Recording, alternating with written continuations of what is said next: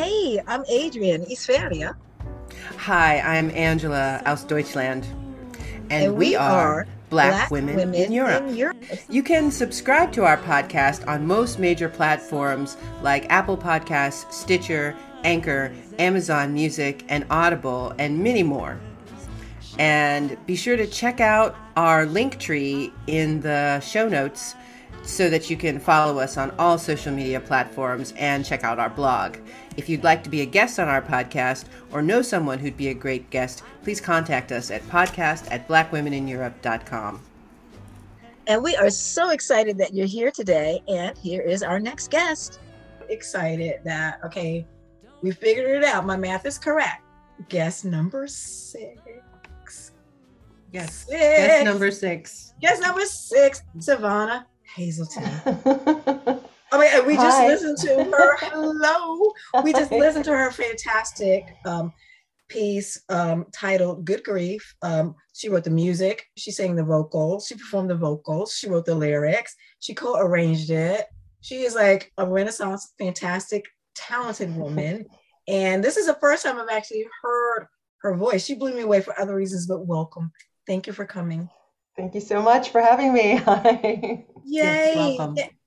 Now, we met the first time a women's organization that, and you weren't even a member of it, but that I'm a member of, had you up on the thing. And I looked and I was like, okay, this organization hardly got any Black women. We've had a problem with them for that. They're working on it. And then I see you and you're doing stuff talking about, what were you doing? I was doing a Be a Better Ally workshop online. That was one of my first online attempts. Yeah. And I was like, woo, whoever brought her to this organization to do that was like point on. And it was well received. And I was so impressed. I booked you to do the same thing for the American Women's Club of Gothenburg, or was it the International Women's Club of Gothenburg? One of them, because I was involved with both. Both of them, you know what?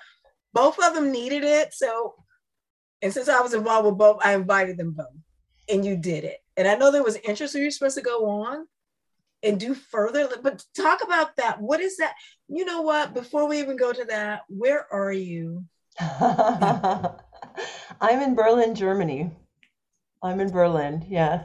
You're in Berlin. And how are you doing in Berlin right now? I'm holding in there. I'm holding in there. I mean, there's a lot going on everywhere. So all things considered, I'm doing pretty good in Berlin. And how's the COVID situation there? It's supposedly, I mean, according to the media, it's the worst we've ever had it. But again, it's all relative. I feel pretty safe here. When I go out on the street, I don't feel like there's too much rampant. We're just wearing our masks and keeping our distance and hoping that the numbers go down. We're following the numbers, but in real life, I'll say we're doing all right. So you said one of the first, like when you did your How to Be a Better Ally, that was one of the first things that you went online. So you were preparing, like, how did you know, like, when you did that then, did you know, like, okay, I got to make this move to online, and how have you shifted? Mm-hmm. And what is this workshop and who needs it? So many beautiful questions. I had come up with this workshop for other programs, a lot of international students who had spent at least 3 months abroad and came back with all these experiences and all these questions, and they wanted to do good, but weren't sure if they were hitting the mark. So they invited me for a talk, and they were the ones who I developed this workshop for, to be a better ally. They wanted to be allies, but they weren't sure if they were doing such a good job.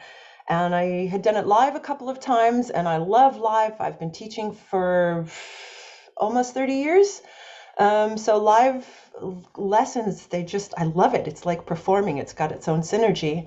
And like everyone, we were not knowing what this online culture was going to develop into. And, I was against it. I'd rather read live, but under the circumstances, we all wanted to keep each other safe. And I wasn't sure how the synergy was going to be online, but I was really happy. Who's the workshop for? It's for people who are curious. And because the curiosity was there, the connections were possible to be made even online. So I was really thrilled about that. Now tell me, now you said we know you're a vocalist. Tell us your background. I know one thing when I discovered you that we have in common is that both of our parents are musicians. And my Oh, parents, nice. yeah, I don't think I ever told you, but my parents met in undergraduate school as music majors. Wow. And My can I ask dad where? was at Howard University. Oh, My nice. dad was a World War II veteran, so he was 4 years older than my mom, and he was trombone. He had a band, and she was pianist and organist, but vocalist in the choir, and he played in the band. It was simplistic back then in the 50s. And I know your story. Both of your parents are musicians. What instruments and how did that affect your life? Because I grew up with music. Okay. Both my parents are in jazz, improvised jazz, not free jazz. There's there's always differences, nuances in there. My mom was a vocalist, which was pretty intense because there weren't a whole lot of women in the crowd in the scene back in the 60s, but she was one of the gals swinging with it. And my dad is a multi-instrumentalist and composer. So I was born on tour. I was born on tour. Literally. Literally, yeah, yeah. My Where? mom was on stage pregnant with me, and then she took a few weeks off right before and right after. I was born in Göttingen in Niedersachsen in Germany. I was born here. And then I guess I was a couple of weeks old. Whenever my mom said she's ready, they just kept going right on tour. It was the Jubilation album tour.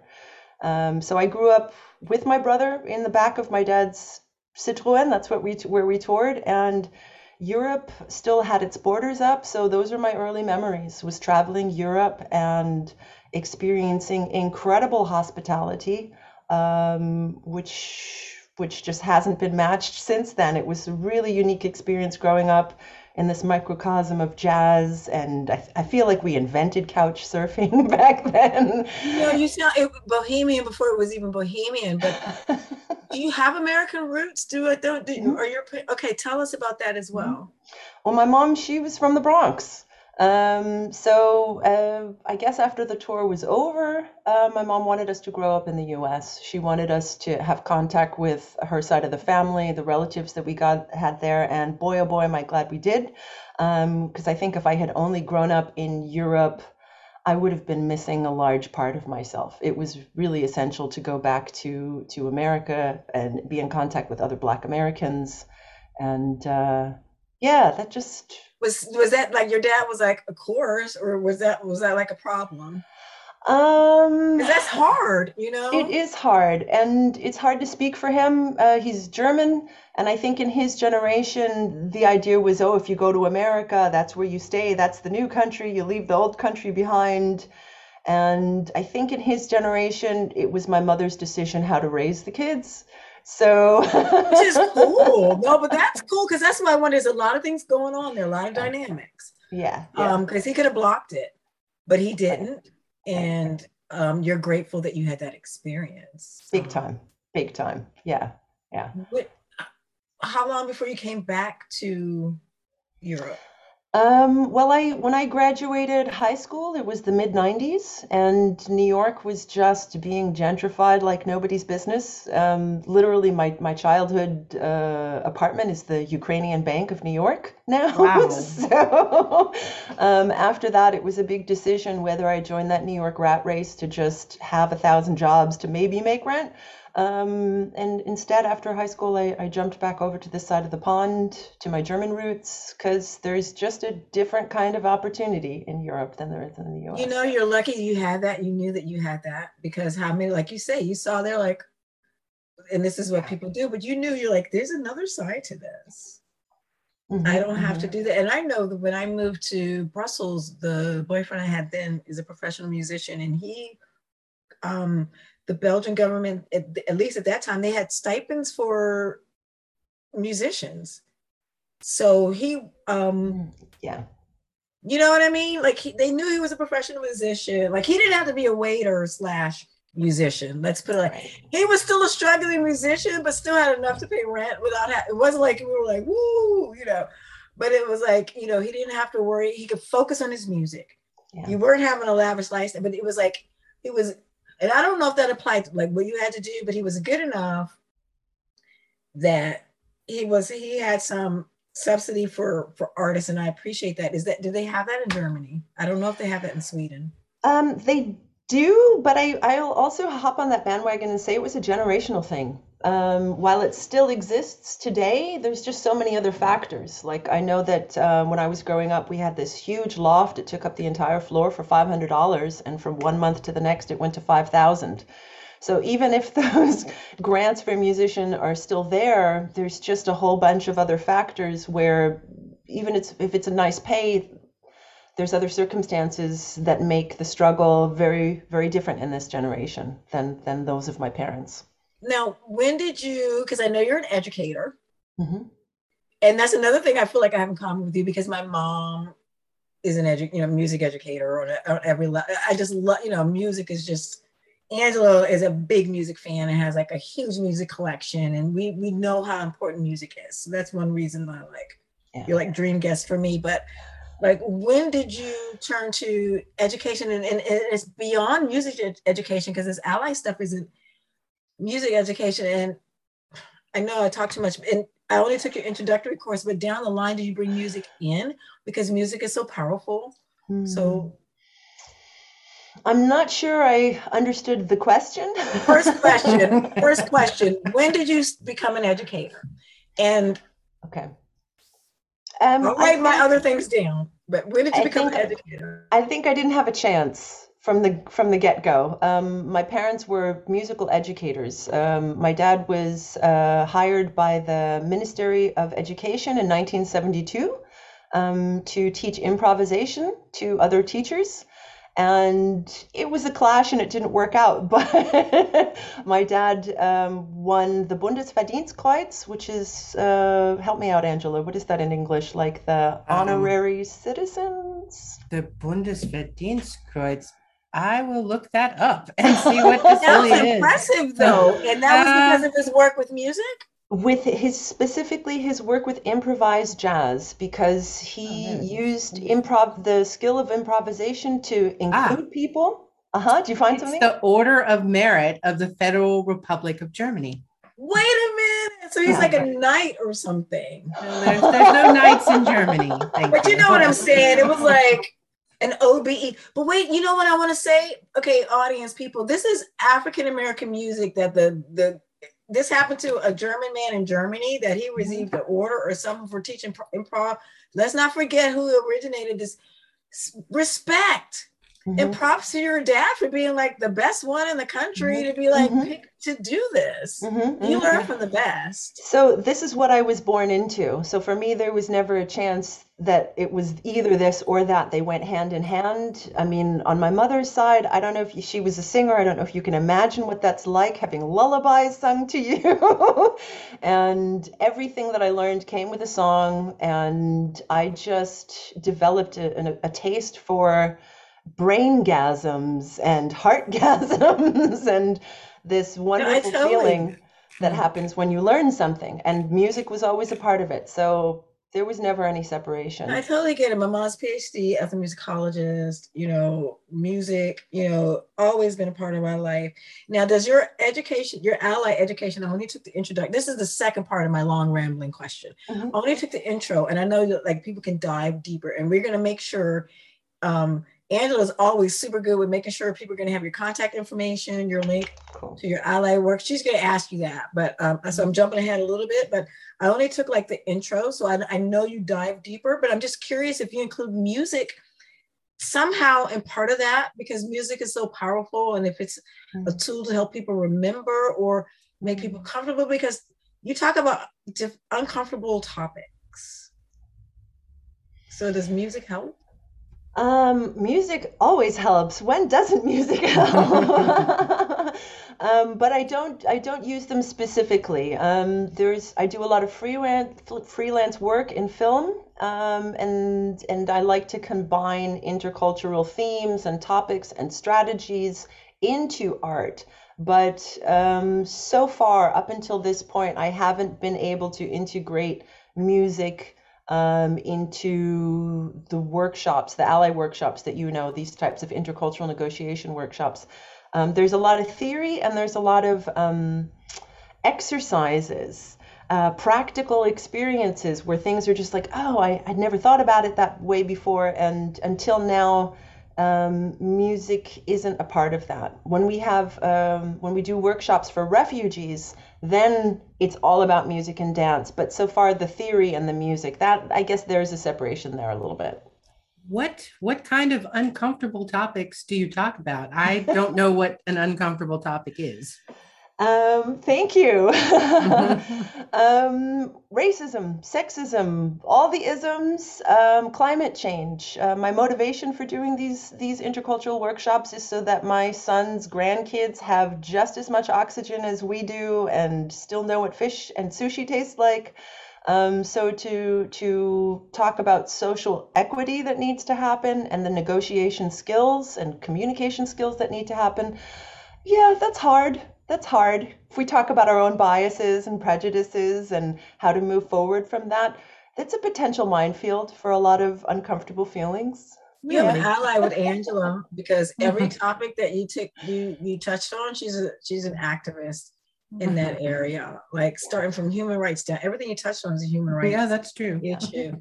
Angela, I'm gonna let you follow up, but I just want to let you guys know that like y'all connected if you didn't know before. Yeah. But I know Angela's got a follow-up. Well, you hope that I do. You know what? Actually, you know I do. No. Well, I know that, but you know what I just want to go back a little bit. You said you came back to Germany. Did your parents stay there or stay in the States, or are they here somewhere? Oh, you're getting into the nitty and the gritty, huh? All these complex questions. Oh boy. Sorry. Well, my parents are freelance musicians, so my dad was always traveling back and forth, and my mom at that point was starting to teach at different conservatories in Europe. So she was already in Europe. She was in The Hague when I decided to move to Germany. That's the simplest. Yes, and that's the best answer. That place is on our list. Isn't The Hague where that woman has a salon that we want to go to? Yes, it is. There's a sister that specializes in melanated skin treatments. So we'll bring you along. You can meet us. Cool. We could, we'll go back to The Hague together. No, it sounds like you have a very interesting life and that you get to meet a lot of people.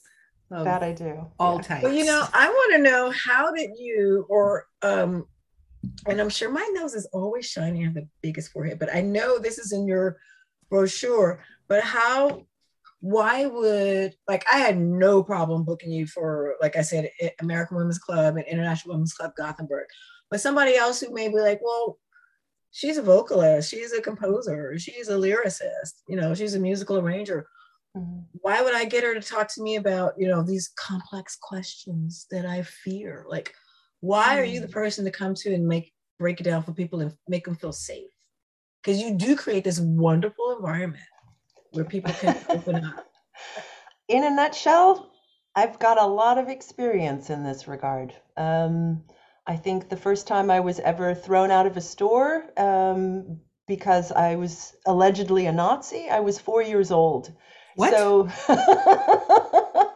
So I've had the craziest experiences and trying to understand why. Okay, Angela said what? But you have to go back and say as much as you can remember, Ivana. I'm sorry. Yeah, no worries. It's a crazy story. I think I was about 4 years old, and my father raised us macrobiotically. That's a whole nother story. But in New York, they had everything, and we were at a macrobiotic bakery. And I was in heaven. As a kid who wasn't allowed to grow up with sugar, I saw blueberry cheesecake and sugarless chocolate cake. And my dad was telling me I could choose one. And I just got really excited. And we had just moved from Germany. And I said, Vati, guck mal. Yeah, a little bit of German came out of my mouth. And that triggered the Jewish store owner. And he was very triggered. And he heard the German language. And Lord only knows what went through his system, but he ended up throwing us out and calling us Nazis. And that was perplexing because I didn't even know what a Nazi was. And by the time I understood it, it made even less sense.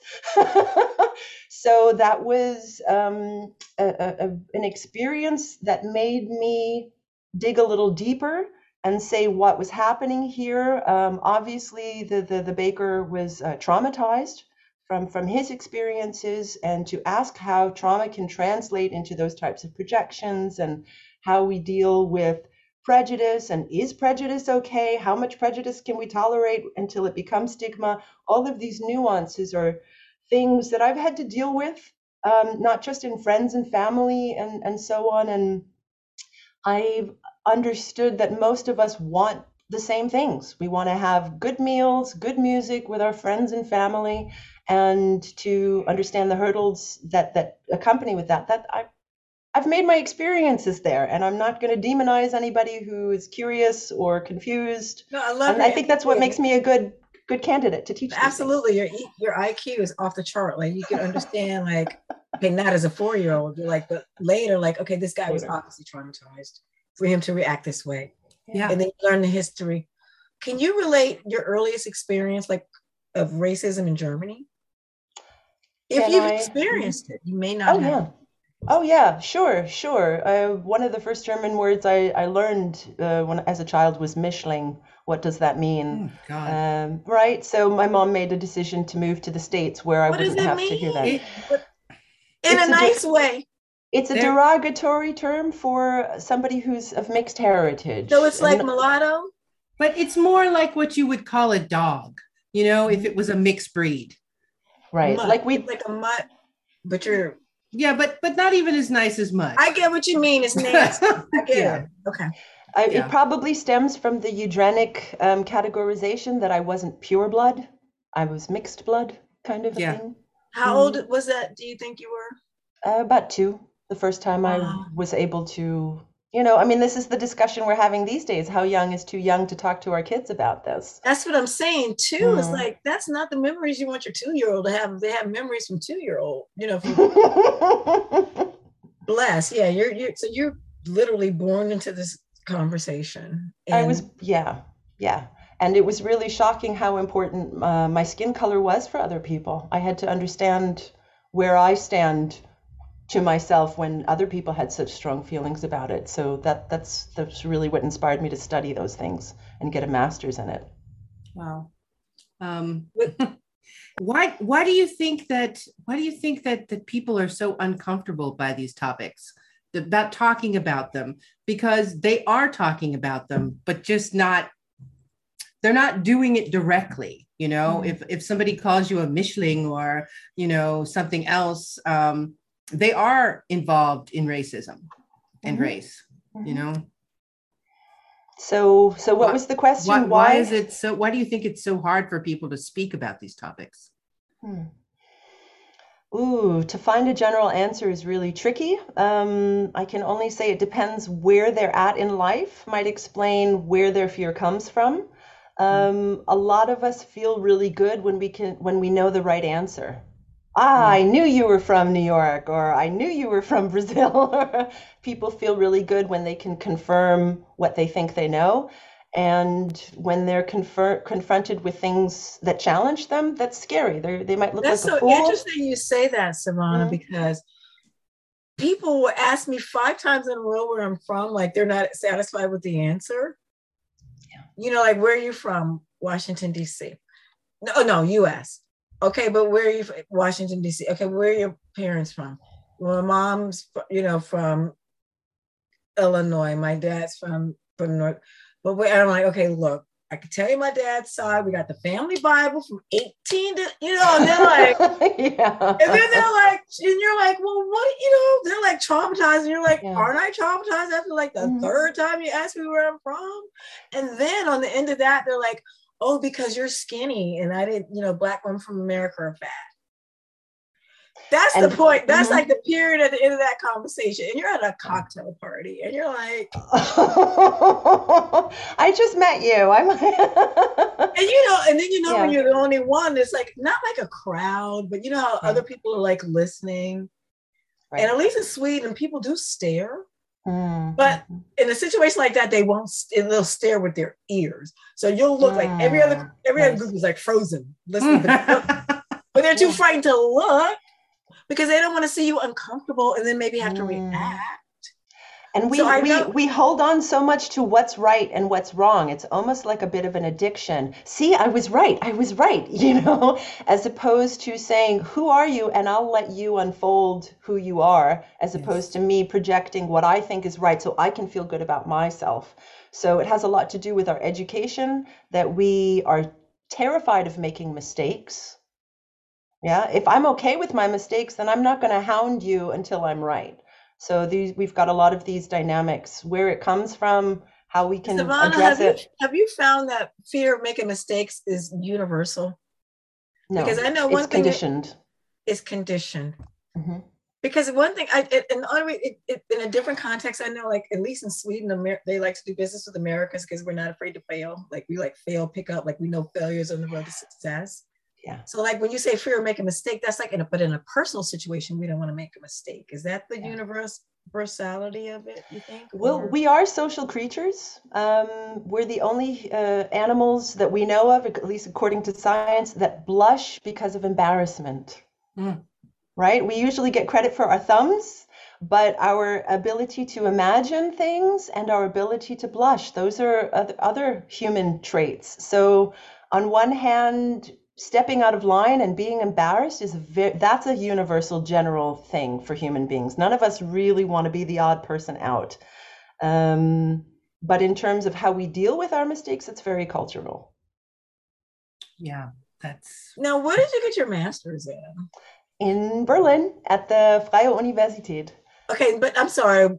So good. So in Europe, but what subject was it?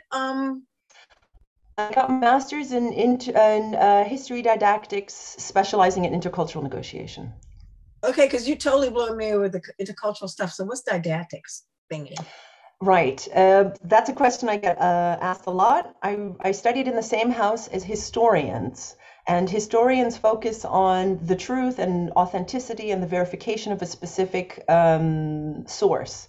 Didacticians, we take a learning approach. We say, well, why is learning about Kaiser Friedrich important today?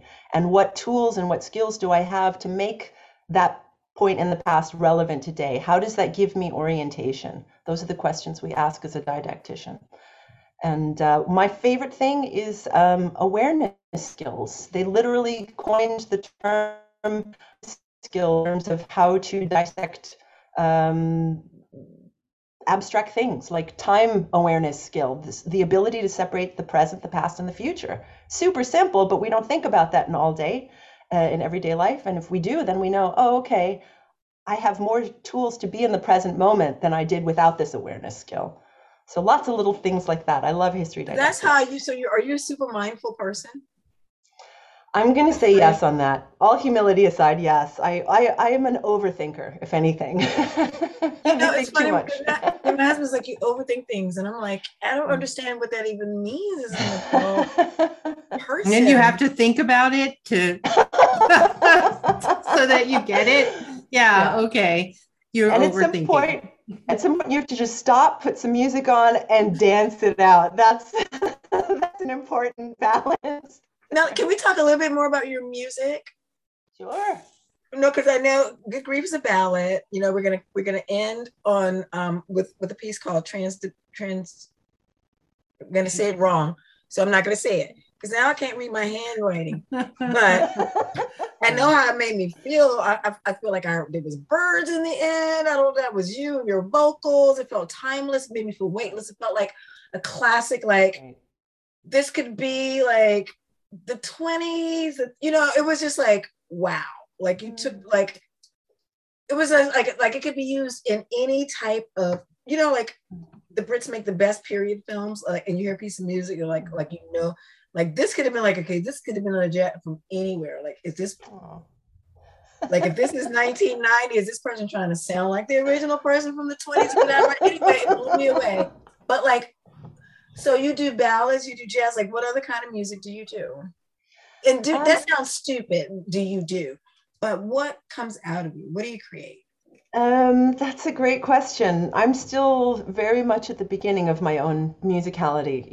I think it's a symptom of having such big jazz parents that I think I dealt with academics a lot more because there was more space. And These were just the songs that I was able to record during the lockdown. But the only instrument that comes from jazz is the drum set. So I have been completely spoiled by being around some of the best jazz drummers in my childhood. So anything with a good rhythm, whether it's rock, whether it's blues, whether it's Afrobeat. So the saxophonist you hear, he even got me onto electro music, at least analog. Yeah. Oh, okay, no. Oh my God. Can we commission you to do a theme song for us? Angela, we need a theme song. Oh yeah, that would be really great. Seriously. Yeah. I don't know if we can afford you, but now that you said you're new, you're just starting out. Because you sound like we can afford you now. So yeah. Like you're like seasoned, been out. Like I got this album and this. I'm like, I'm waiting to hear. No, but seriously, we need a theme song. It only has to be like how long, Angela? 30 seconds or whatever.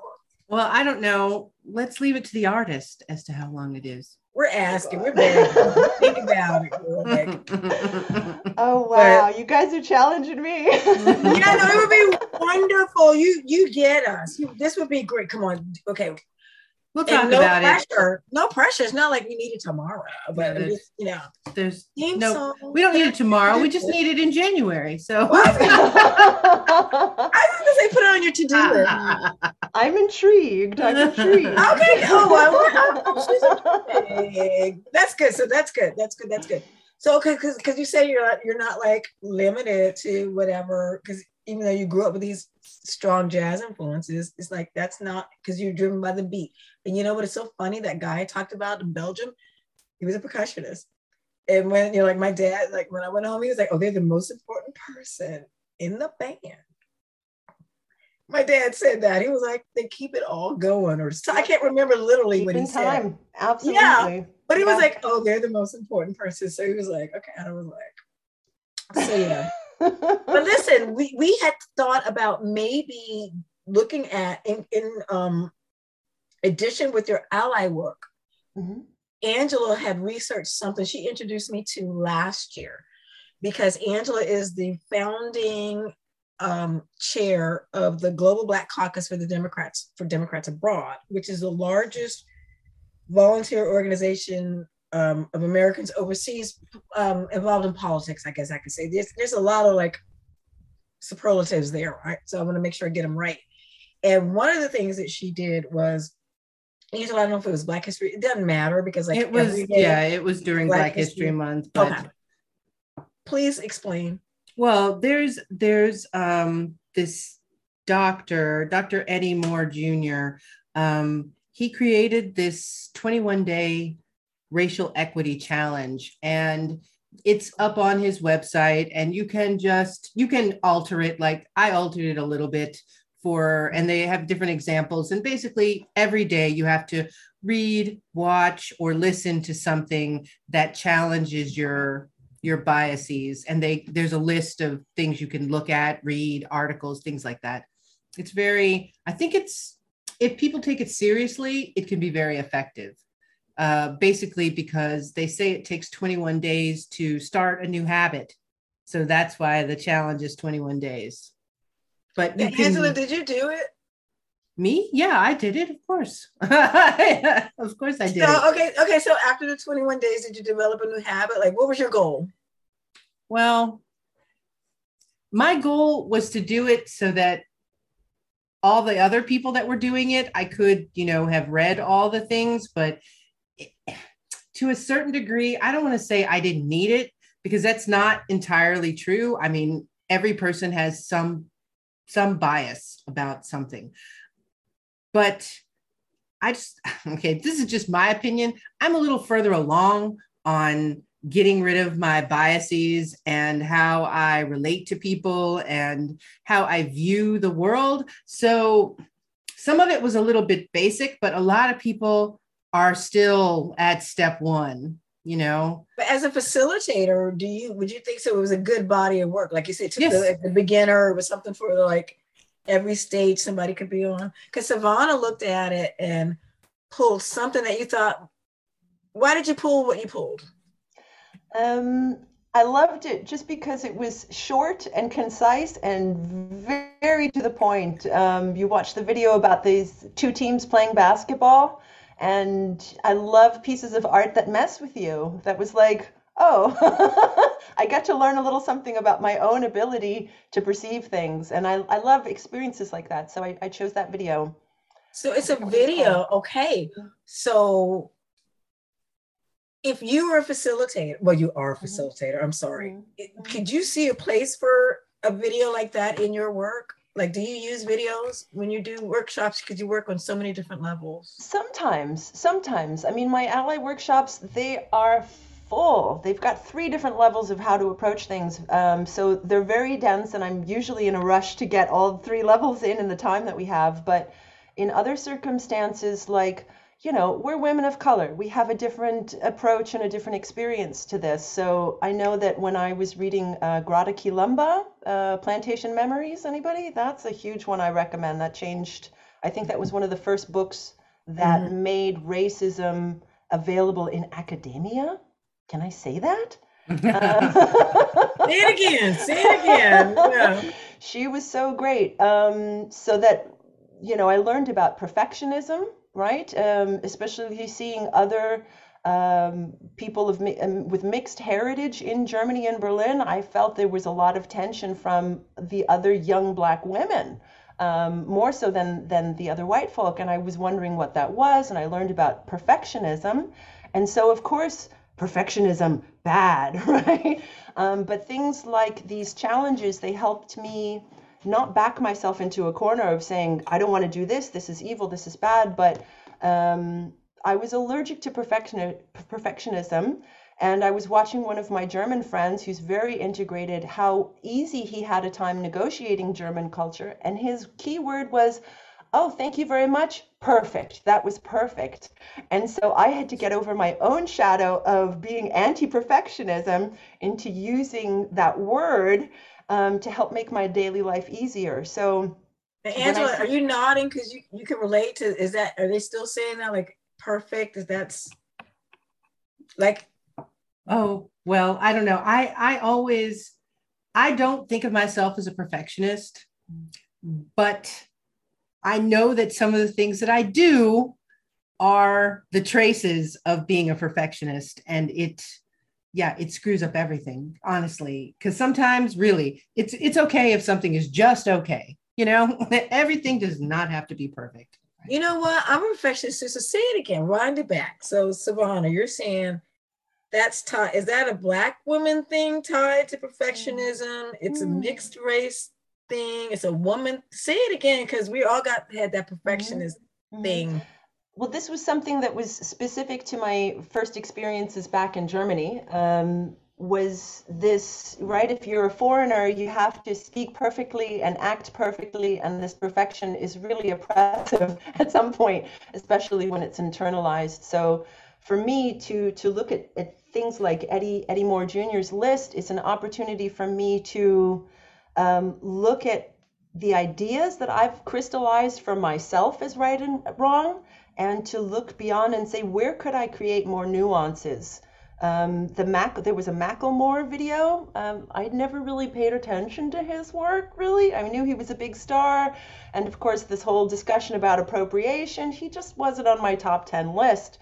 So to see him on this list and hear him sing about white privilege, that helped open up something in me that I had made small and closed. So I haven't done the 21-day challenge yet, but it's a different approach than somebody who's just learning about this, to make sure that I haven't confined myself or restrained myself in a way that doesn't do me good, you know.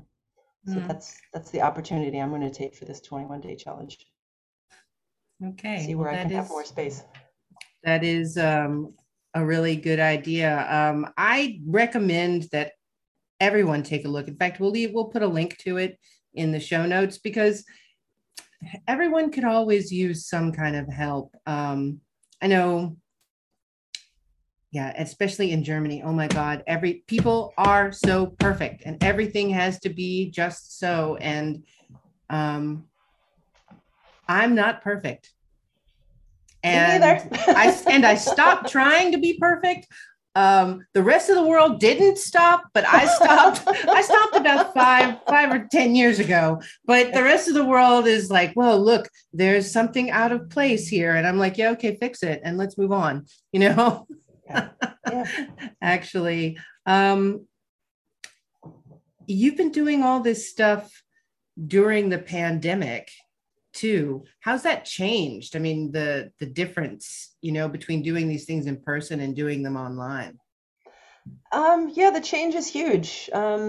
First of all, especially because the voice and vocals, it's a larger hazard than other careers. So that inspired me to really explore what online options I have. So I don't get to do all the exercises. Like there's one game where we learn about protecting each other and allyship, and it's like a big game of tag, and you can't do that online. So it's challenged me to be a bit more creative. How do I get the same experience across without the same physical contact? It's made me have to be more creative. Yeah, I completely understand that. As a person who spent a lot of time online over these past 2 years, you do have to be a lot more creative. Adrienne, you No, just mom. Just calling when you get a call from home, and I'm like, hi, Mom. I know. She's like, just call me back, sweetie. I'm like, okay. So no, that was just that, because I have a special ringtone for mom. So I'm always like, is everything okay?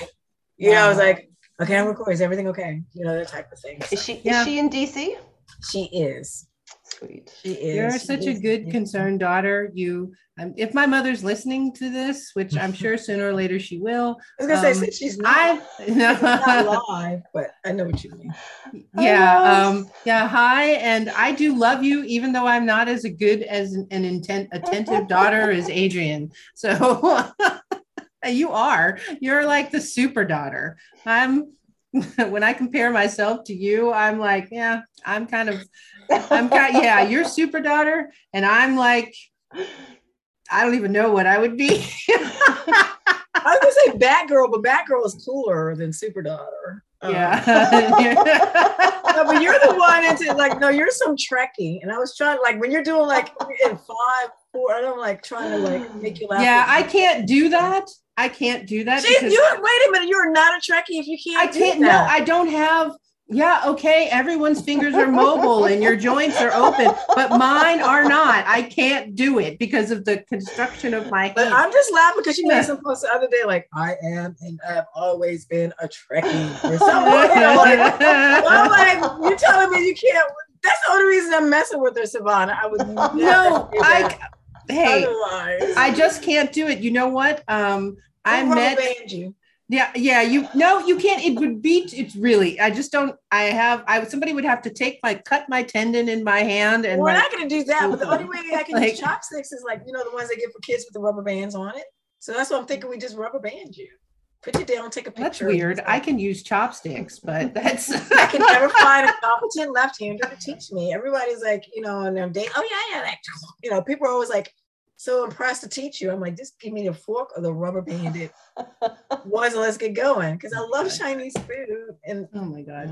But the people that can do that, I can't juggle either. Those are 2 things I would like to be able to do: juggle and use chopsticks. Savannah, what are 2 things you would like to be able to do that you can't do? Oh God. Angela's thinking. She's like, I know I'm next. There's so many. I wish I was a better instrumentalist. There's a lot of instruments I can make some melodic noise, but I wish I could play better.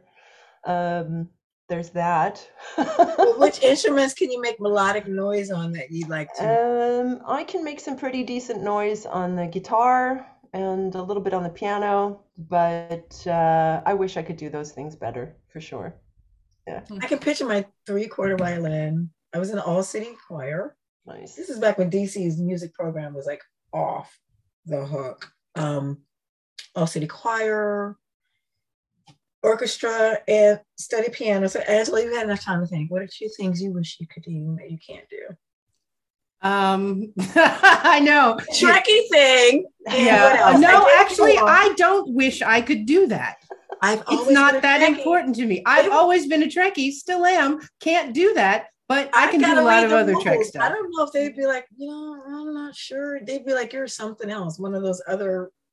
No, I'm sure you can do the death grip, right? To get the people's Vulcan, ass out. the Vulcan neck pinch. Yeah. Uh-huh, No, There you yeah. go. I'm sure she could do that. Yeah. No, the one thing I can only think of one thing right now that I would like to do, and I had actually planned to start it before is learn how to play the piano.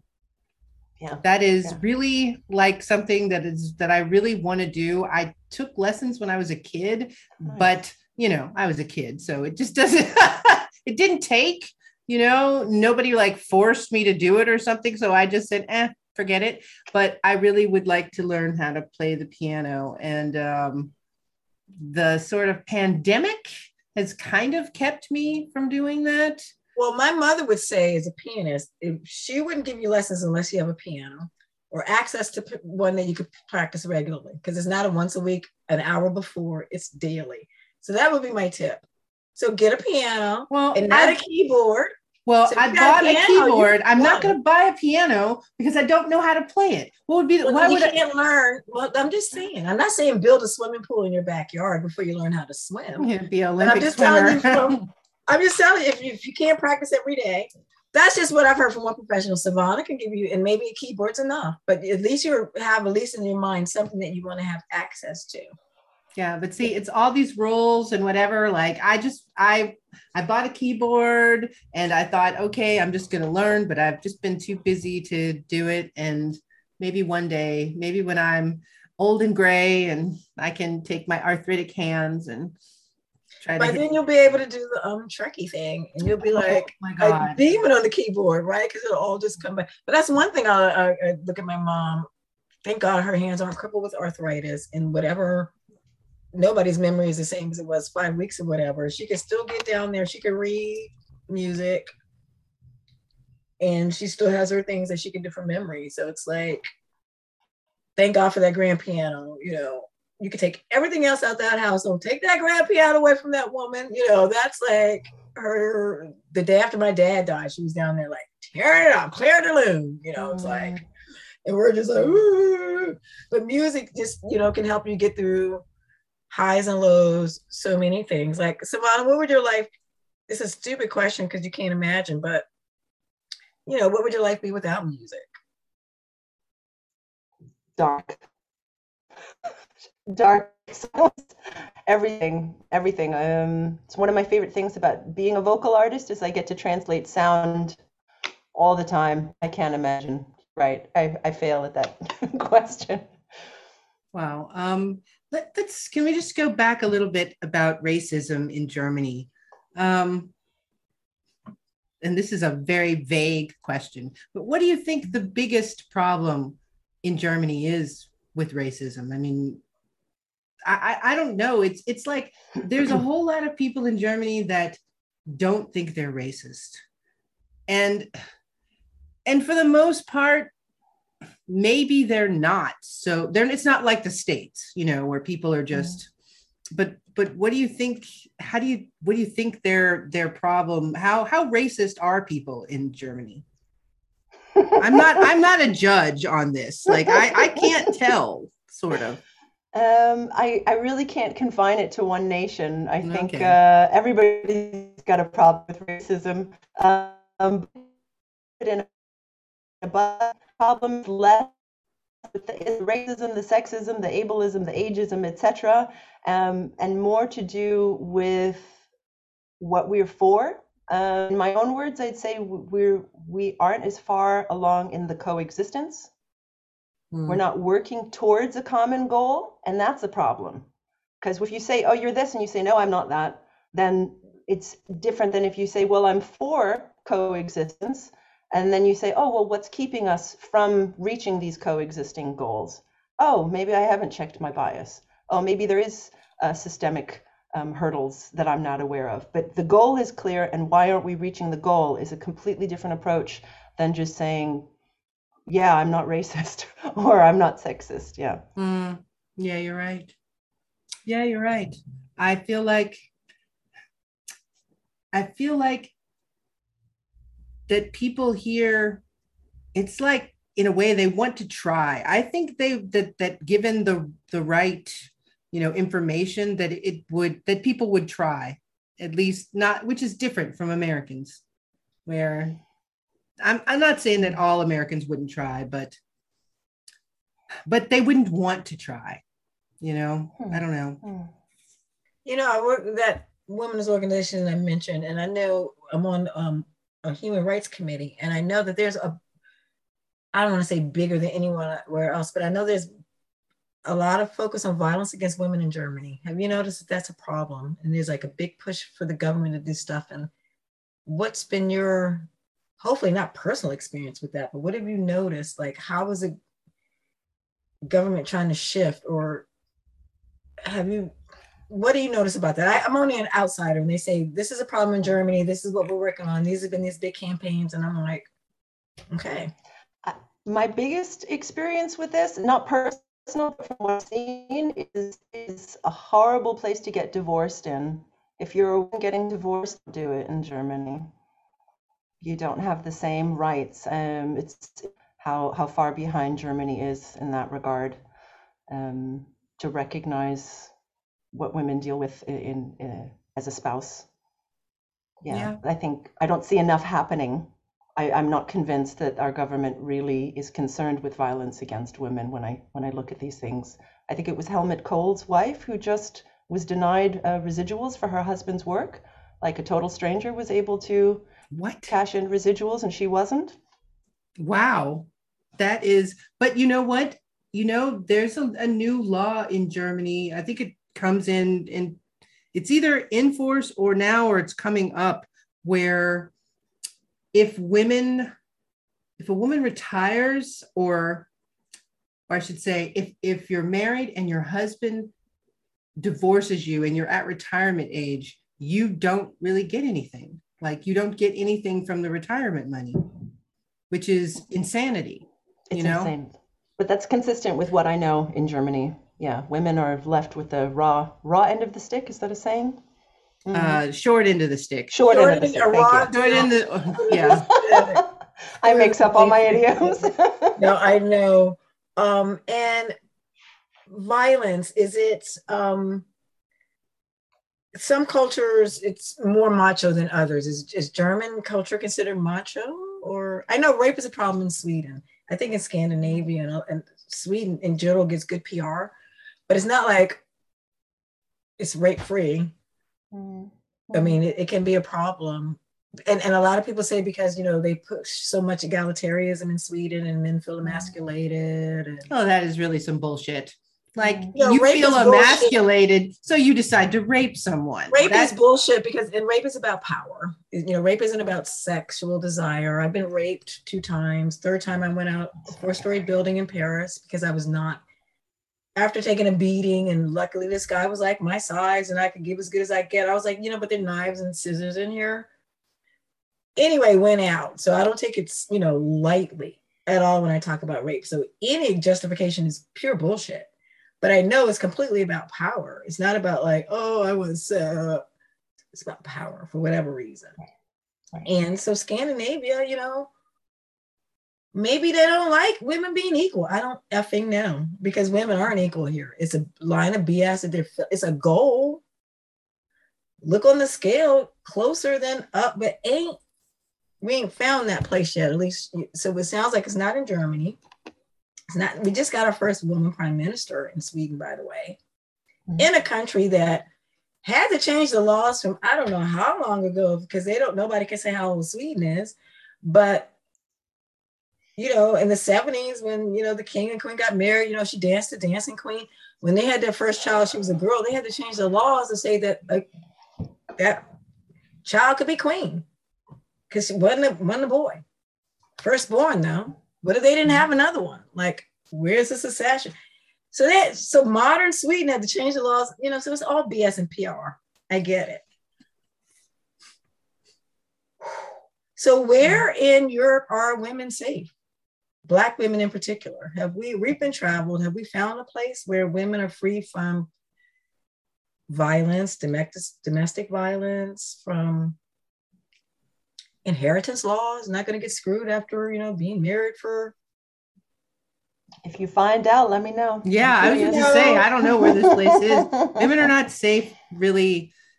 I don't want to say really anywhere, but in a certain way, we're not, because it's so easy to get a different government in that puts in some regressive policies that affect women. I mean, in the United States, we have this going on right now with abortion and other things. A lot of women during the pandemic had to quit working because they're responsible for their children, which is so funny that men aren't responsible for their children.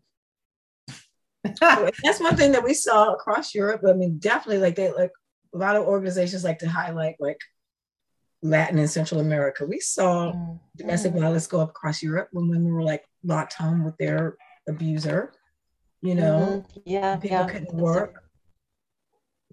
It's a lot about the structures as well. I mean, violence against women is a problem everywhere. So if we have a government that says they're concerned about it, I want to see what physical structures they have in place. My experience is women who are trying to get away from abusive husbands, they're put in a system of exploitation. All of the lawyers, all of the batoya, all of the clerks and officials who were supposed to catch somebody in a vulnerable position, they're all into exploiting. I can't believe the things I've seen here. So there really is no protection for women, even if the structures exist. Those structures are so corrupt that it's actually quite terrifying. And I just want to thank you for sharing your experience, Adrienne, because I think this is a significant thing that us women, that we talk about this. Well, I appreciate you saying that, because it took me forever to talk about it. But then once you realize, like, what the heck, I didn't do anything wrong. Those guys are creeps. And the longer, I got like a scar that from getting beat. Like I said, I'm lucky this guy was like my size and I could give as good as I get. And I remember, like, I don't know how big it was, like going back to take the Eurostar. I lived in London, and like I missed my thing. The woman just was like, but I remember going out the window, and because I'll tell you, I was with a group of people, diplomat's son, you get in, and I never took off my coat, had my bag strapped, my passport, all my stuff, go to the toilet, come back, everybody's gone. But me, I'm like, okay, I gotta go, door locked from the inside. What? Why did people leave you? You know what? I had something. That motherfucker said, we getting it on. We clicked. She won't. What? I'm sure he didn't say, because I'm gonna rape her. Let me, I'm gonna give them that much benefit of the doubt. I don't know. Like, we clicked something. I don't know, but I know. But I'm like, just thank God I had all my stuff. I didn't have to like run around and try to wasn't even comfortable. I was like, okay, use the bath. Get out, thinking I'm not as far up as I think I am. Go to get out, hanging on. I'm like, damn, this is high. Kick it on the window. I can remember the woman underneath, like open and close. I don't know how many times I'm in and out. Grab my wrist, and then he just dropped me. I can remember like landing like that in a fetal position. I remember, I'm not for out of these Donna Karan. I could probably go get them snakeskin boots, because I can remember that was the only thing that had like a little tear. I didn't break a fingernail. The doctor was like, you didn't in France. I can remember they were so cute. I don't know if I was speaking French or English, because I could speak a little French. But the police came, and I remember thinking the French police are so cute. They had like blue, tucked into like combat boots. So did the guy get arrested? My last thing I remember is they were like putting me in the ambulance. They were like, what's going on up there? The guy was looking out the window like, I know she's dead. I remember them putting a big ladder up and going up, and I was going off, and the guy in the ambulance was this big, huge guy, black guy, so gentle, and was talking and like stitched me up. And getting the x-rays, and the doctor was like, you didn't break a bone. And I remember the only that's why I say the Donna Karan boots, it was the only little tear. And I remember some Bible verse, I can't remember, but like, I don't know, you won't get hurt. And I was like, yeah, I went out 4-story window, tore my Donna Karan boots, and that was it. So wait, okay, I know this isn't where we wanted this conversation to go, but you're going to have to go back. So he just dropped you off the balcony? I was going out the window, and because I knew I had to get out the apartment. There was like the door and the window, right? Couldn't get out the door. So after, and it was like a bad B movie, like he punches you and you go flying against the wall. And you're down on the ground and he's getting on top of you and you're like, kick him like that. And he goes like, it's like all slow motion. And you're like, what? And I'm like, okay, at some point. And then I remember seeing some scissors and I threw the scissors out the window. And I remember thinking, well, he's got a knife. And I was like, I got to get out. And so it didn't, I didn't know how high it was. So I go out and then I'm like, oh shit, I can't just jump. So I'm holding on. So he pulls me back in and starts kicking my ass again, right? So I'm like, kick it, I go out, I can remember this woman like opening and closing. So I don't know if she called the police or what. But I'm like, help, help. I couldn't remember how to say help in French. And so people were like, everybody knows what help sounds like. You didn't need to know how to say that in French, So the third time I went out, he just fucking grabbed my wrist and dropped me. So it wasn't like he like threw me out. I was like hanging because I was like, well, but wait, you don't know if this man was prosecuted? He tried to kill you? Well, I don't know because I do know. Okay, so in the hospital, all that X-ray, blah blah, and they were like, I can't remember how much francs. Wow. And I was like, I got a visa. They were like, we don't take visa. And I was like, and the French, they were like, and they let me walk out of there. But everybody felt so sorry for me. I looked like I got run over by a bus, I'm sure. So that guy had my number because everything was like cool. It wasn't like I just met him and this group. We were like, it was like a whole fucking day of activities. We had already exchanged numbers. And wow, I have just... this guy called me to see if I was dead or alive. Because it was like back then, like this. When is this? Oh gosh, before internet. Okay, I have to think of the year. But like you could hear it was like crackling. I was back in London and I was like, okay, this is an overseas call. And I was like, and then I'm like, hello. And I was like, I know it was him just to see if I was alive, to see if he was going to get prosecuted for whatever. Because, but diplomat's son from an African country. If it's like the States, but no. Wow. Okay, so I just have to say something for people listening. Community. Something not as violent, but if you're with a group of people and then somebody tells the group like, oh, it's okay, you can go, don't do it. Wait till you hear from the other person. Like that is, a lot of people don't realize this. Something like this happened to me, not as violent, but I was at the North Sea Jazz Festival and we went to an after party and there were a whole bunch of people there. And for some reason, this couple seemed to want to have sex with me. And I'm like, I'm just not normally down for a threesome for a variety of reasons. Not because I'm a prude. I just not. And especially with these people, I just wasn't into it. No justification needed. Yeah, I just wasn't into it. But what they did was that they told the friends, because I came to this party with like 5 people. We had come to the Jazz Fest together. And they said, oh, she's going to stay with us. And then they left. And so then it was something like that. I went in the bathroom, I came out, and then everybody I know is gone. There's only people I don't know. And then this couple, this was their home. And I was like, where'd everybody go? And they're like, oh, well, they left. And, and I'm like, okay, well, I'm leaving too. And they're like, you don't have to leave. I'm like, yeah, I do. Because I'm not, and I left and they didn't do anything. Nothing bad happened to me. But I got back to the hotel and I was like, hey, how come you guys just left me in a hotel, in a house of a strange person, in a country we don't live in? And they were like, well, everything seemed okay. And I'm like, except for the fact that I didn't say I wanted to stay there. And so people really need to realize you can't just leave women places. You can't let somebody, because that's how predators act. They try to cull you from the herd, Yeah, and I watched Discovery, or not Discovery, but the Nature Channel. Yeah, and that's what happened. Classic got cut from the herd. Classic. Culled from the herd, and then he was just gonna be a savage. I thought predator. I was gonna roll with it, and you know what? Maybe if that was the first time I was gonna be raped, I would have rolled with it because you're like, okay. Once you realize what's going on, sometimes you're like, okay, if I just close my eyes, let it be over, I can walk out of here. Maybe. But it was going to be at the third time, I was like, I'm going to die or I'm leaving here, but he is not raping me. Well, he'll be raping a corpse. That sounds crazy, but you know what I mean? It was just like, anyway, Yeah, I'm lucky this guy was like my size. What if, he wasn't? And I'm just lucky he was my size. You're lucky that you were on the 4th floor and not on the 8th floor. Yeah. And Jesus Christ. I'm so lucky he didn't stab me before it got to that point. Lucky for a lot of reasons. Like, and like, how can I say lucky? I learned that I'm a fighter. I'm a survivor.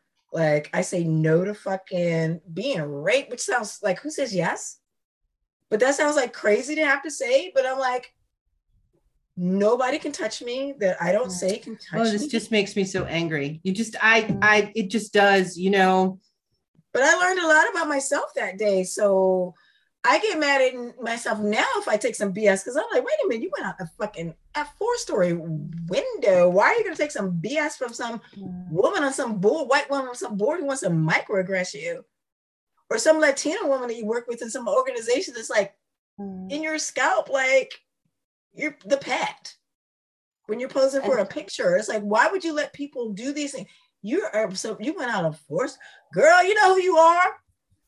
It's like, I can put myself up for that. It's crazy and ridiculous, and nobody should ever have to go through that. But that's one thing I have on my side. So right.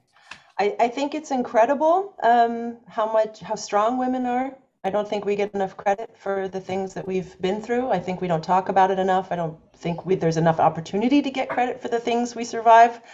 And I'm amazed that you can find the positive in that. But this is I'm grateful that you guys created this space for me to tell this story, because I don't talk about this. Yeah.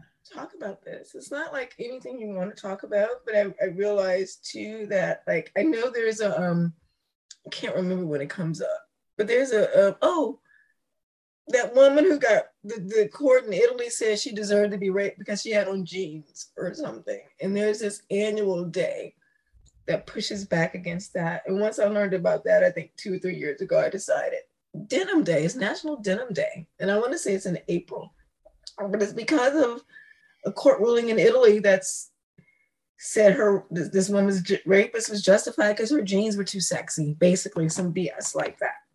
That I decided that I have to share my story, because that's absolutely ridiculous. Yeah. That a court could blame a woman for wearing jeans. Forget what you're wearing. You could be walking down the street naked. Yeah. God, I may have a mental illness. I have run out of a burning building. Who knows why I'm walking down the street naked? That doesn't mean I deserve to be raped. Yeah. So ever since that, I was like, I can tell my story because somebody else has the same story and has felt horrible. And they don't need to feel horrible and alone. We didn't do anything wrong. No. And we do need allies to change this, because right now it's single women surviving and fighting. And if we want to change, we need to look at the structures that keep allowing this to happen. And it's not cool. It's not cool in any regards. No. No, it's not. But you know what? Music is healing, Angela. I don't want to cut you off. But just to say, like, yoga, music has helped, because as I said, I couldn't talk to people, but you can have music. And yoga has just been something good for me. So just sharing that as tools has helped for me. I wish we were close enough together so I could hug you. Yeah. Me too. I have to say, I am shocked about that story. I'm almost tongue-tied. It's so. Now you know one reason I'm addicted to yoga. I have a horrible back because of that, and yoga, and I had a decent chiropractor, but yoga. Wow! You can imagine how bad my back is, but no, yoga is. That's why I say yoga and music saved me. But music is very healing, and you guys created a safe space for me. I'm so. How are you feeling right now? How does it feel to have shared this? Yeah. I don't know if I feel anything, to be honest. The sadness, sadness, because sometimes when I hear it, when I say this story, I think about it's not like it didn't even happen to me. And if I hear it, it's like I feel so bad for whoever it happened to. You know what I mean? Like sometimes I feel like I still have like a little bit of detachment to stay sane or not to be angry all the time and not to be violent. Because since then, I have had men who touch my butt or pussy grab. So it's like everything you can do, just not like fucking like, you know what I mean? Just, but I have made up my mind that if, and when it happens in your boyfriend's house, it's his friend or it's your husband's colleague. It's always, people are effing creepy. Yeah. It's never some stranger. People off the street. Never a stranger. No. You know what I mean? It's never some movie like somebody. And not to diminish those horrible times that's happened to people like that, because people are victim of violence. But in my experience with sexual violence, well, I've been sexually harassed in the workplace too, but sexual, what's it called? Violation. Well, rape is rape, but when people touch you that you don't want. Sexual assault. Sexual assault, thank you. With my experience, it's always been somebody that I've been introduced to. It's never been some stranger that comes up honk honk. That doesn't happen. Even I can't say one time at Notting Hill Carnival. Coming down there, somebody did just pussy grab me, and I was like, that could have been a knife in my stomach. I was like, that could have been a knife in my stomach. But wait, how is somebody just grabbing you by the Have you ever been to Notting Hill Carnival? I don't know, do they have carnival in Germany? But I remember thinking, I was like, and I was like, okay, that could have easily been a knife in my stomach. And my British boyfriend at the time said, yeah, a lot of people do get knifed at carnival, like people planning revenge. Like that's when they're going to take you out, because it's like it's so normalized. It's so normalized at that point. Well, knife violence in the UK is, but like when you're in that crowd, and it's like that James Bond movie when it's in the Louisiana, when it's the guy that's the black guy that's the dual personality. What's his name? He was the detective on Homicide. I think anyway, when they in a James Bond thing where they killed this guy in a funeral procession, because it's all elaborate and it's just in the crowd, and it was like I was like, I'm lucky that wasn't a knife in my stomach. But those type of knives in the stomach, I was told at carnival aren't random. Those are planned. Like if they. Wow. Okay, we have a lot of work to do. Yeah. But yeah, so I have had panic attacks in clubs in Sweden, or when guys are like harassing me. And I can remember one of the first times I came here from Brussels, because my Swede's military, and his little cadets, like it was an after party for something, so we were all dressed up, and then they're just at a club, and I don't know if I was left alone for a while, and two guys were like, I don't know, I don't want to say harassing me, but I just had like a panic attack.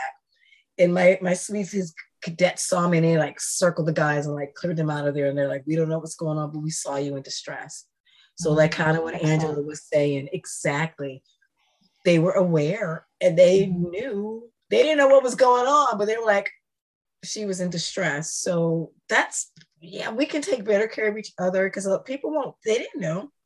They still don't know I'm a rape victim, but they knew I was upset. So people may not tell you their personal drama, but if you're aware, you can tell when someone's in an uncomfortable situation.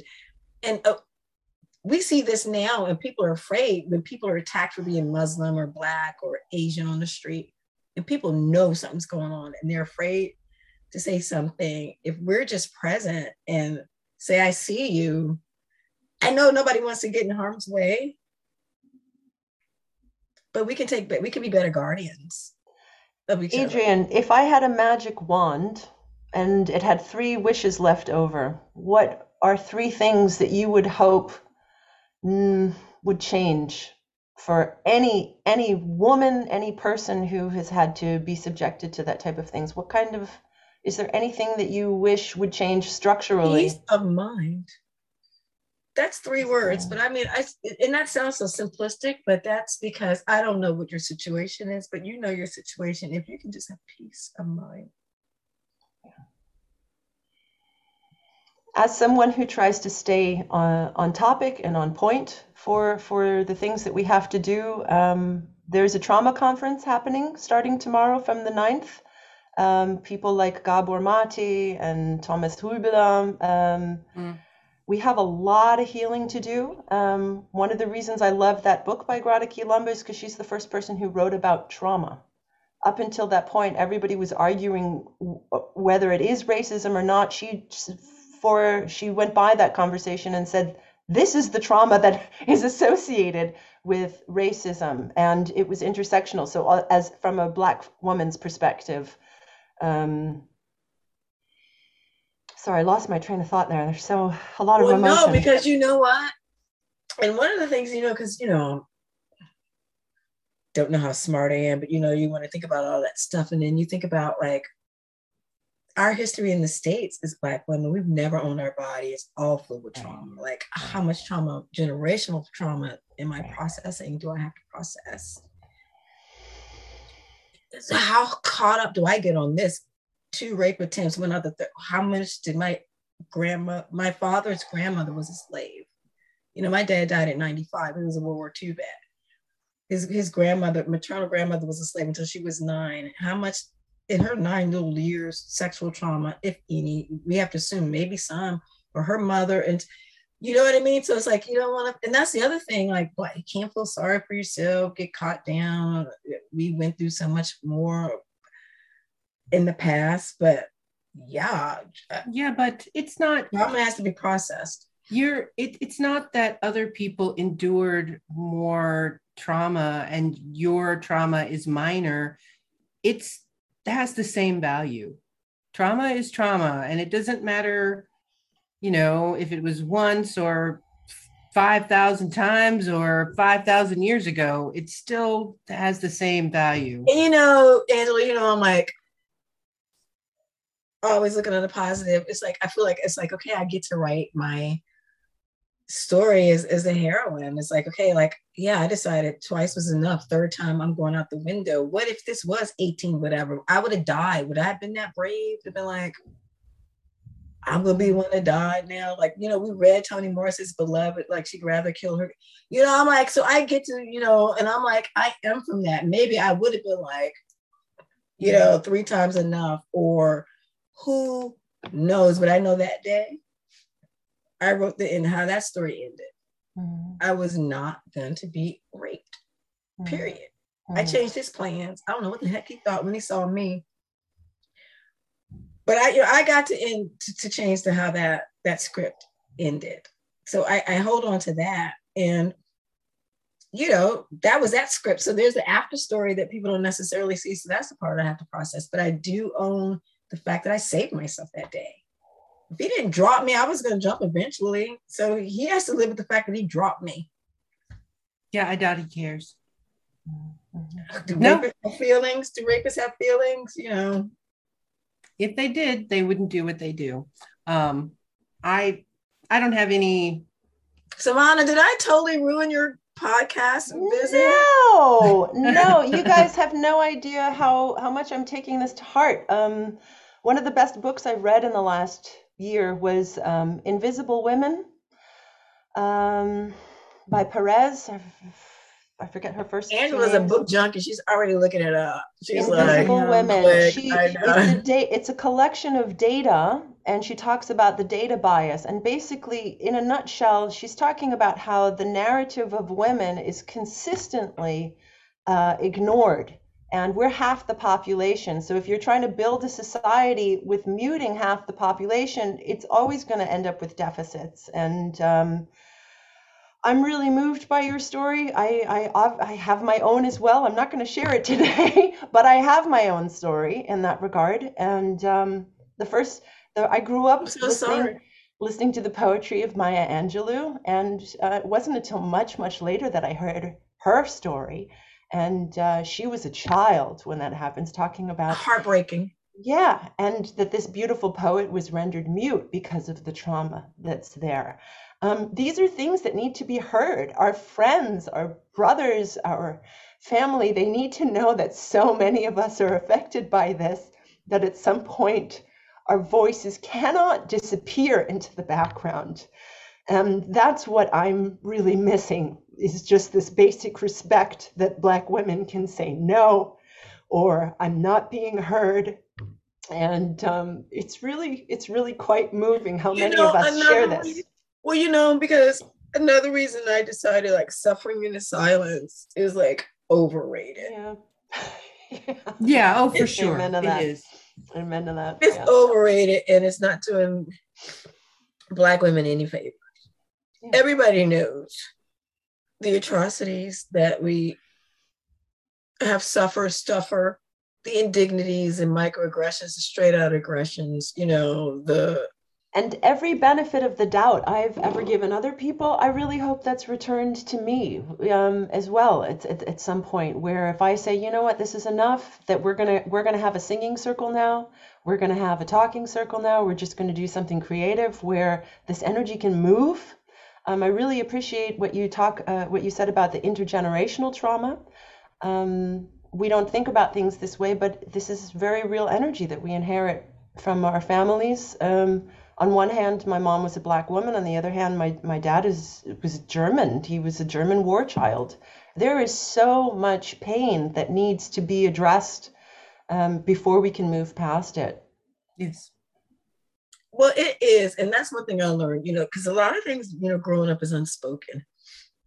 And you just feel it. And if I look at the difference with families with money, they don't necessarily talk about money, or they talk about it in a different way, and you learn from behavior. It's the same thing with families that have trauma, intergeneration things. Like if there's abuse going on in the home, you don't talk about it. It's normalized. But we have to break that. It's very important. You have to talk about things that happen to you.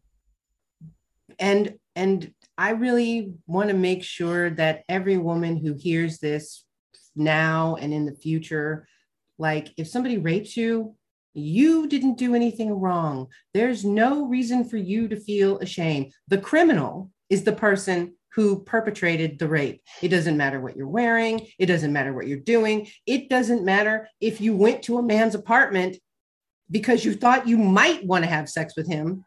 Once the choice is taken away from you, then that person is a criminal, and you're not the person to feel shame. Right. Really. But where are the structures? There's, I got to work at a university right before the pandemic, and this was one of the things I got to work with, were all the women who were afraid to come forward. They were happy that there was finally a woman that they could talk to. Because the men who were there before me, they were not listening. They were not taking it seriously. They shrugged their shoulders, said, and there's no nuance. Go to the police or shut up. So this is not what they said, but effectively that's how they acted. And it was really wonderful for me to not just be able to give her access to therapy, but also him. And there was more than one case that I was involved in. But it was really, really gratifying to make sure that young man could go to therapy. And it was devastating for him to realize what he had partaken in, but he realized it, he faced it, and he had a lot of reflecting to do. But I'm confident he will never perpetrate that again, because we took the time to offer resources to both people involved and not stick our head in the sand and actually address it. It's not enough to say the police. That sounds groundbreaking. No, because I know our culture breeds rapists. It's always like no means yes. When she says no, she's just playing hard to get, and all that BS. I don't know who the heck wrote those freaking rules. Well, we know who wrote those freaking rules from the beginning, right? Some guy, some dude. But yeah, so if your parents are telling you exactly from, I don't know, I didn't raise boys 7. When do they start feeling themselves? That when they're born. 2? Yeah. when their hand finds their penis, that is whatever age that is. Diaper age, for sure. Yeah. You know what I mean? Like if you're not telling them from the beginning, and then they're not seeing it, but women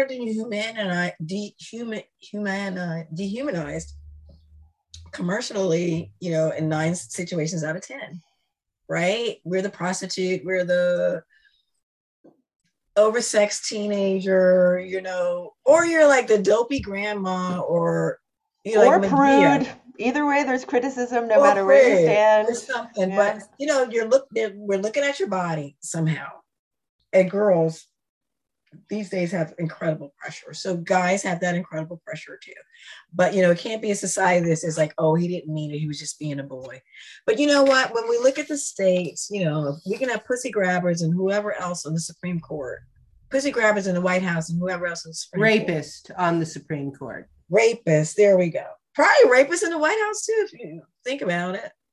Well, we know Master Jefferson. We're going to talk about the whole. We don't even have to go that far. We can just say Donald Trump. He was a rapist. But if we want to go back to our founding fathers, we have on the freaking money. Are we ever going to have Trump on the money? Let's hope not. But if we look at if we look at the people on the U.S. currency, half of them, rapists potentially. If you're talking about slave owners, and we know what they did, and property can't make decisions.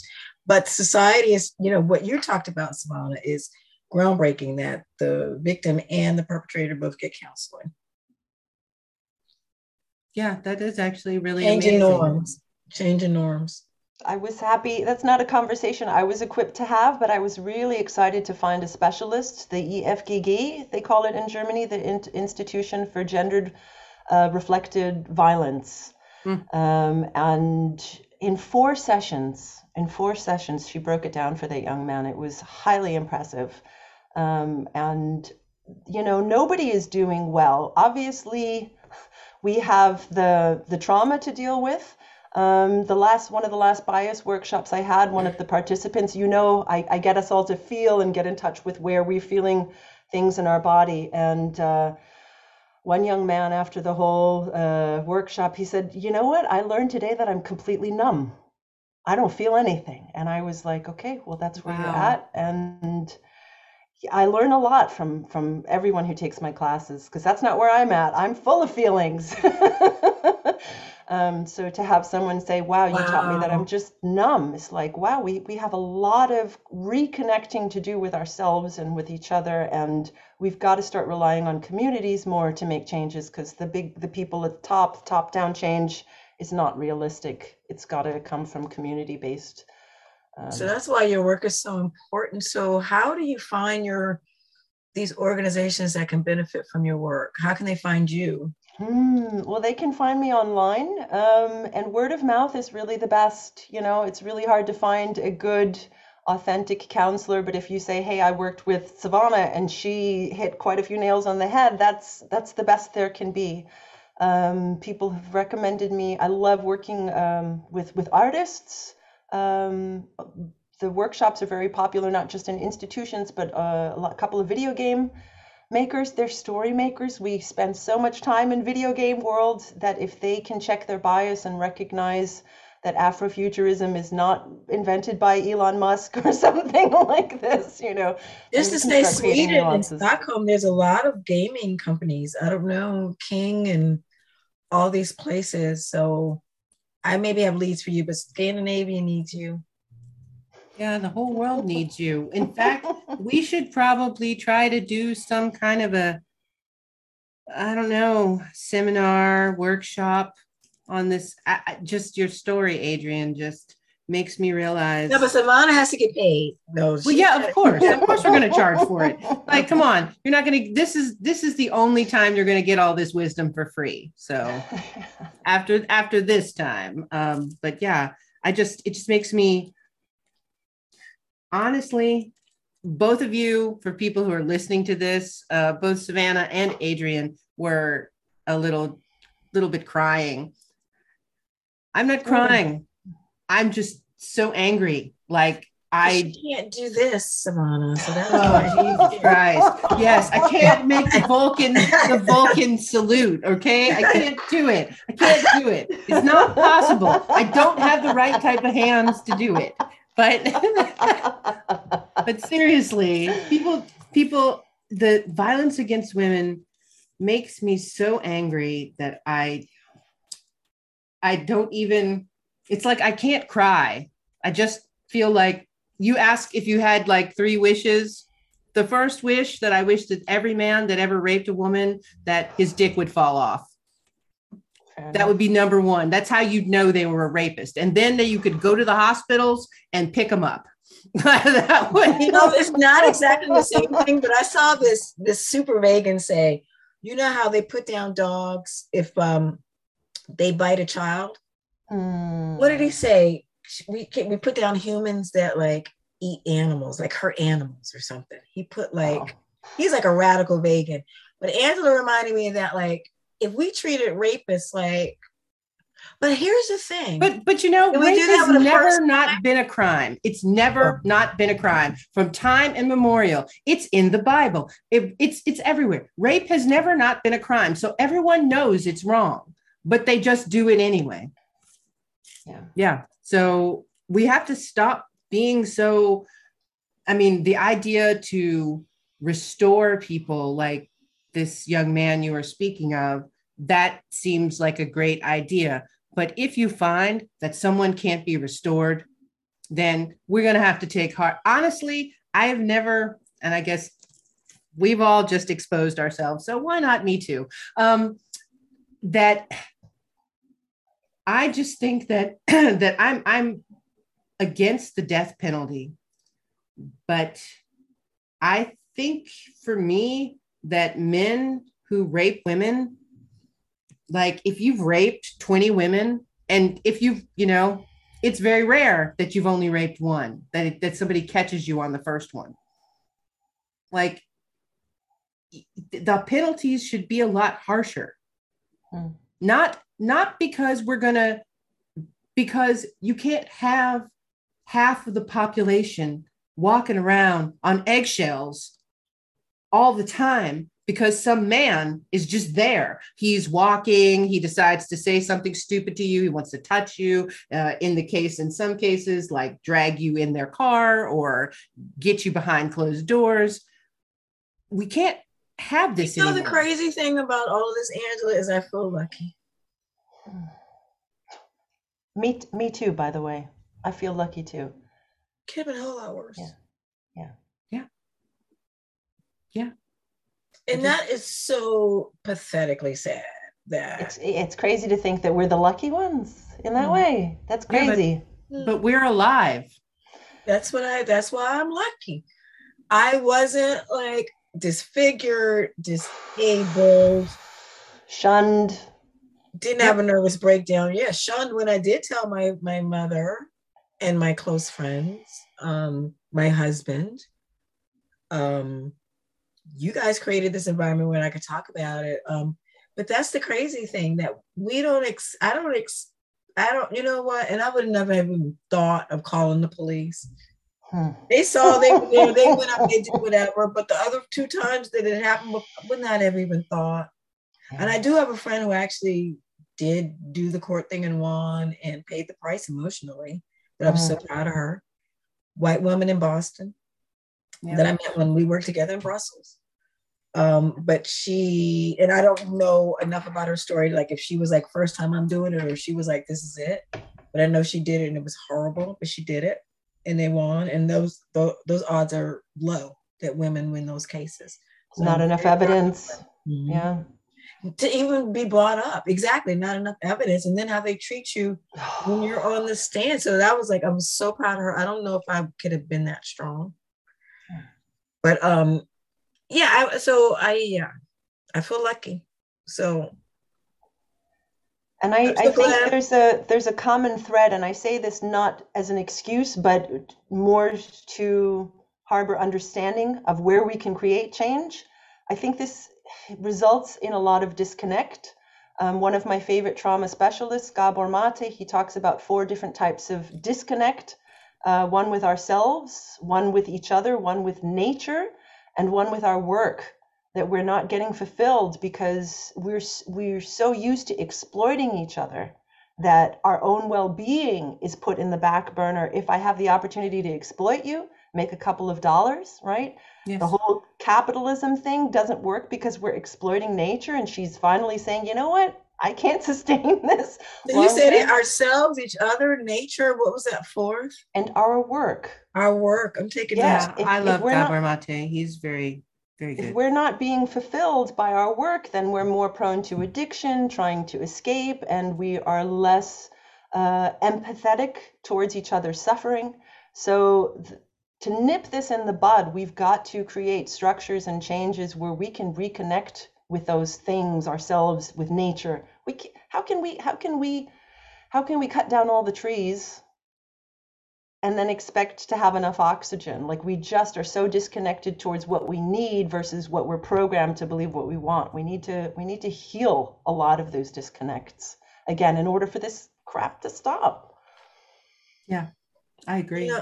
Yeah, I totally agree. And I'm going to ask something completely unrelated. No, because your name I like is the twists and pronounced. turns. Well, no, because your name is pronounced Savannah. Like, Mhm. and we have a good friend that lives there in Georgia. Mhm. It's a beautiful city. It's on my list. Is there any connection with your name, Savannah? Savannah? Is your mother from the South? No, my dad had a vision in the 70s, and through these visions, he gave me my name, and my brother also has a vision. As I said, I was born on tour, and they had just finished a concert, and the sun was rising, and he had music. He's a composer, and the clouds started taking shape, and he saw a C and an A and a V and an A and an N, and he heard Savannah.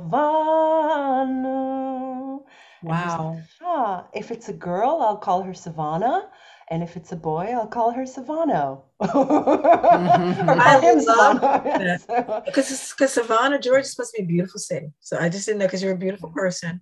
Aw. Inside out. So I didn't know if there was a connection and they did, and creative with the spelling. But your brother, is he also musically inclined, He's academic? we have a music and dance improvisation company in my family, and my brother is a filmmaker and dancer and also does intercultural education. Yeah. So Wow. he's in the band. I sing, he dances. Wait a minute, what kind of dance does he do? He's got the nickname the Groove Master. So Okay. Angela, have you heard? Is he in Germany? half the time he's a modern day nomad. So right now he's in New York, but a week ago he was here, and he'll be back, all things willing, by Christmas. He'll be I was back. gonna say hopefully, yeah. Uh, Because I remember, I think we talked early because I think I told you it was like 10 months I couldn't get home because things that were mm, going on with the pandemic, and you were like, "Where your brother?" Like I think you got him in under the wire or whatever. So yeah. yeah. So he's been able to be more mobile and do his thing. Okay. So when you say family business, are you to the family or you got cousins or other people involved? Well, in the band, in the company, it's me and my brother and my dad, plus a couple of other instrumentalists and dancers. Two of them you could hear on the tracks, Good Grief and Transdimensional, the drummer and the saxophonist, flutist, analog synth guy. Johannes and Bernd, those are my musical brothers. They've been with us for over almost 20 years now. Was that the question? Did I get Well, the yeah, question? that was because the family, yeah, it's your dad, you and your brother, because you said family business. What's Yeah. it like to work with your dad? Incredible. Really, really incredible. I wasn't always in the band, so when I was finally in the circle, it felt really amazing, and I love how much playfulness is valued. Jazz is an elbow kind of music. Everybody wants to prove their own, but working with my dad, as intense as he is, it's all about playfulness in the end. Did It's your really brother get wonderful. in the band before you? No, I think I joined 2011, and I think he came 2014. Wow. Yeah, yeah. Now you said something about kids. Do you have Mhm. any? Like, are they musical? I do. My son, he's 24, and No it's way. Look at you. You uh got a 24-year-old. well, thank you, darling. You got an early girl. I will Okay. never be tired of hearing that. So, yeah, Wow. he's studying archaeology. He's getting his degree in some ancient stuff. But he's a very talented piano player, and in hip hop, he's known for his hi hats. And I tell him he's inherited the voice of my mom. Where's the So hi-hat? Literally. The hi-hat, like, the drums where the cymbals Oh, go up and down with each other, that's okay. the hi-hat. So in hip hop, you have a lot of Okay. exactly, and as opposed to the boof boof from the kick drum, right? Gotcha. Gotcha. Mm-hmm. Right. So he's known for his hi-hats. Even just these little subtle sounds create a lot of beautiful tension in hip hop. And yeah, he's musically inclined. Does he know how to make music, just recording those things? So like when people want that, so he's into that. So because he's like born into the business. He's like, my grandfather was like, what? Yeah. Is he I like wish I that? had his talent. Yeah, it's kind of annoying how talented he is. And he's like, my grandmother was like, what? So it Yeah. comes natural. What about his dad? Is his dad musical? Yes, yes, he is. Maybe Angela knows. Du bist so wunderbar, Berlin. I don't know. That's a Oh. It was bought up by a beer company. That's Yeah, I know. Is it this. commercial? I know this Jingle? commercial. Yeah, I don't know what product Yeah. it is, but I do know the commercial. He Yeah. wrote it or he sang it? Both. Both. He writes and produces wow. music as well. So my son had no chance. If he No. wasn't musically inclined, nobody would be. So They would have been like, you would have been like, they stole my child at birth. Where's my Oh, it would have been like if you ever watched Empire, the oldest son isn't a musician, but all the other ones are. The oldest one is like an accountant or something, business. And then everyone else in his family, mother, father, brothers, they're all Creative. musicians. Yeah, creatives. Yeah. So we're birds of a feather in that regard. Yeah. A lot of art happening at home. Well, you know what? I feel like, I feel cleansed. I'm ready to go, get off this thing. I was like, I had a therapy session. Oh, Adrienne. Woo! And you know what? Because we were supposed to do this a couple days ago, and I was literally physically sick. So maybe this is the second part of my cleansing that I needed for this week. That's how I'm going to look at it, because it doesn't happen often. This is, I can't believe Angela didn't know. So, woo! So thank you, Savannah, for sharing your life. Yes. With me. You see why I love her, Angela? I was like, we got to have her. Yeah. Yes. Thank you guys so much for having me. I love the conversation that happened today. It's better than anything you could try to compose. We improvised, and look what we ended up with, a masterpiece. I like and I'm not going to be jealous that you guys are in the same country, because I know you're in a big country, so it's not like you're going to. Yeah, we're not right next door to each other. I would have to take like a 5-hour train ride to be anywhere near her. So don't worry. But I will do want to say,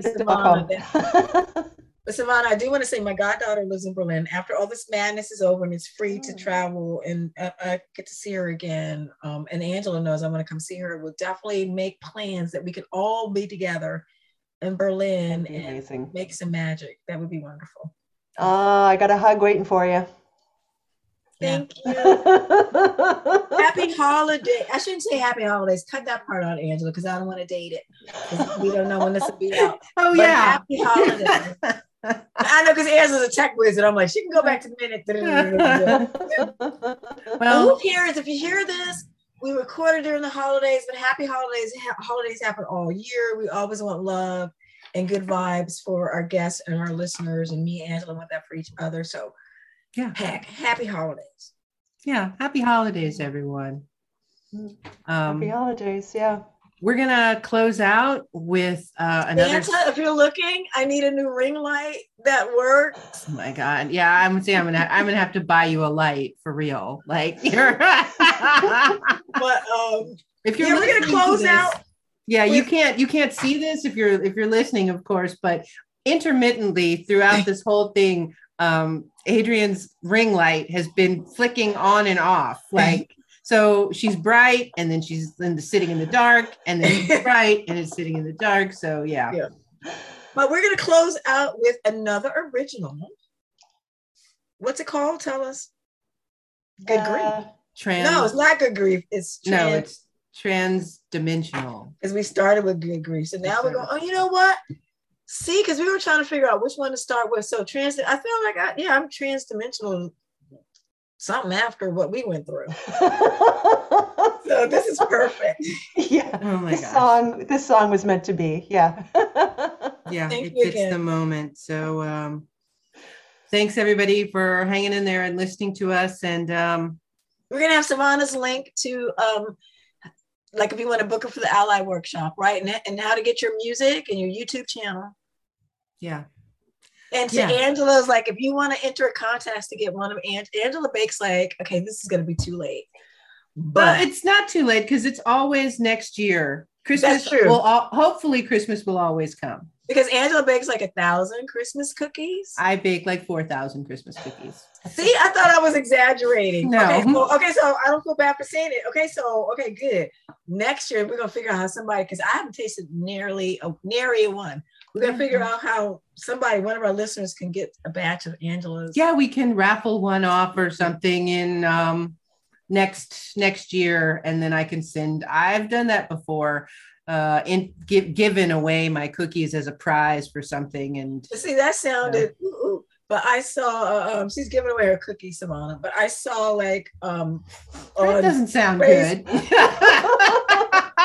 But I saw literal cookies. I mean, like baked.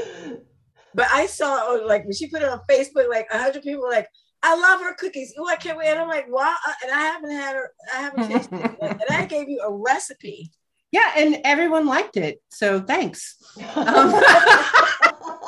I'm sorry. But you know what? The reason that you didn't get any cookies, and it's the same reason you're not going to get any. I know, because I'll be in the States. Because you'll be in the States. And if I send you cookies to the States, who knows when they'll get there. No, give Savannah my cookies this year. And then Savannah, that's something else we can talk about. Seriously. Because, how good my cookies are and how everyone gets them but you. Yeah, I'm salty. I like that. I'm salty. So Savannah, come on, pour some more salt on me. I'm salty. So yeah. Oh my God. You know what I'm going to do? I'm going to send the cookies because your husband is coming later than you. No, you know what? He'll be there. And you know what? I'm not going to let him come. We decided, Mommy doesn't know. So good. She'll hear this later. With Omicron, and we figured out he hadn't had a Christmas with his mother in 3 years between he was with my family and then COVID, and trying to be safe. His mother wasn't vaccinated. So he's staying here and I may get trapped. And he's like, he's got to go back to work. You know what I mean? We've been thinking, I'm like, can't tell Mommy till I get there, but I don't think. So yes, please send it. I'll give you have my address. Send it here. Oh, well, if you, so he can eat them.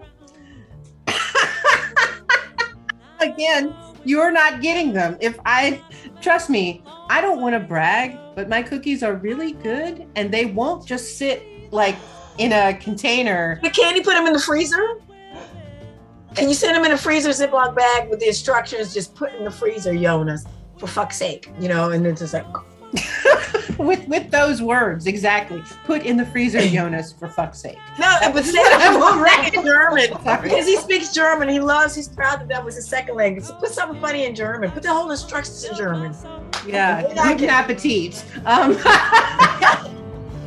I'll put on there. Anyway, we're trying to close out, ladies. So, yes, sorry to be a bummer. Yeah, I don't know if I can do that with my hands either. Oh my God, really? Everyone can do this but me. You know what? I have a picture with Angela. Jesus Christ. Oh my God. I can't look at my hands. Do you think, I can't spread my fingers. Angela, your hands make love. They make thousands of cookies. Yeah. They do edits. Yeah, I know. They feed the family. That's right. I just can't make a Vulcan salute. So that's okay, because you can always do the death thing. So we work in a team. So yeah. Anyway, this has been a Savannah, thank you. Revelatory and interesting conversation, Savannah, and thank you, Adrian. Thank you both for sharing. And the love is palpable here, so thank you for that as well. Thank you. This isn't a one-off. This can't be the only time we talk to Savannah. So yeah, of course. You're always welcome to come back. You're always welcome to come back. Exactly. But yeah, those, when you're dropping new music or just new course or anything you want to do, you know, but this can't just be one of them. I mean, I had a break for it. So. Yeah, so we'll see you next time, everyone, and ciao. Hey, Dope, Scalia.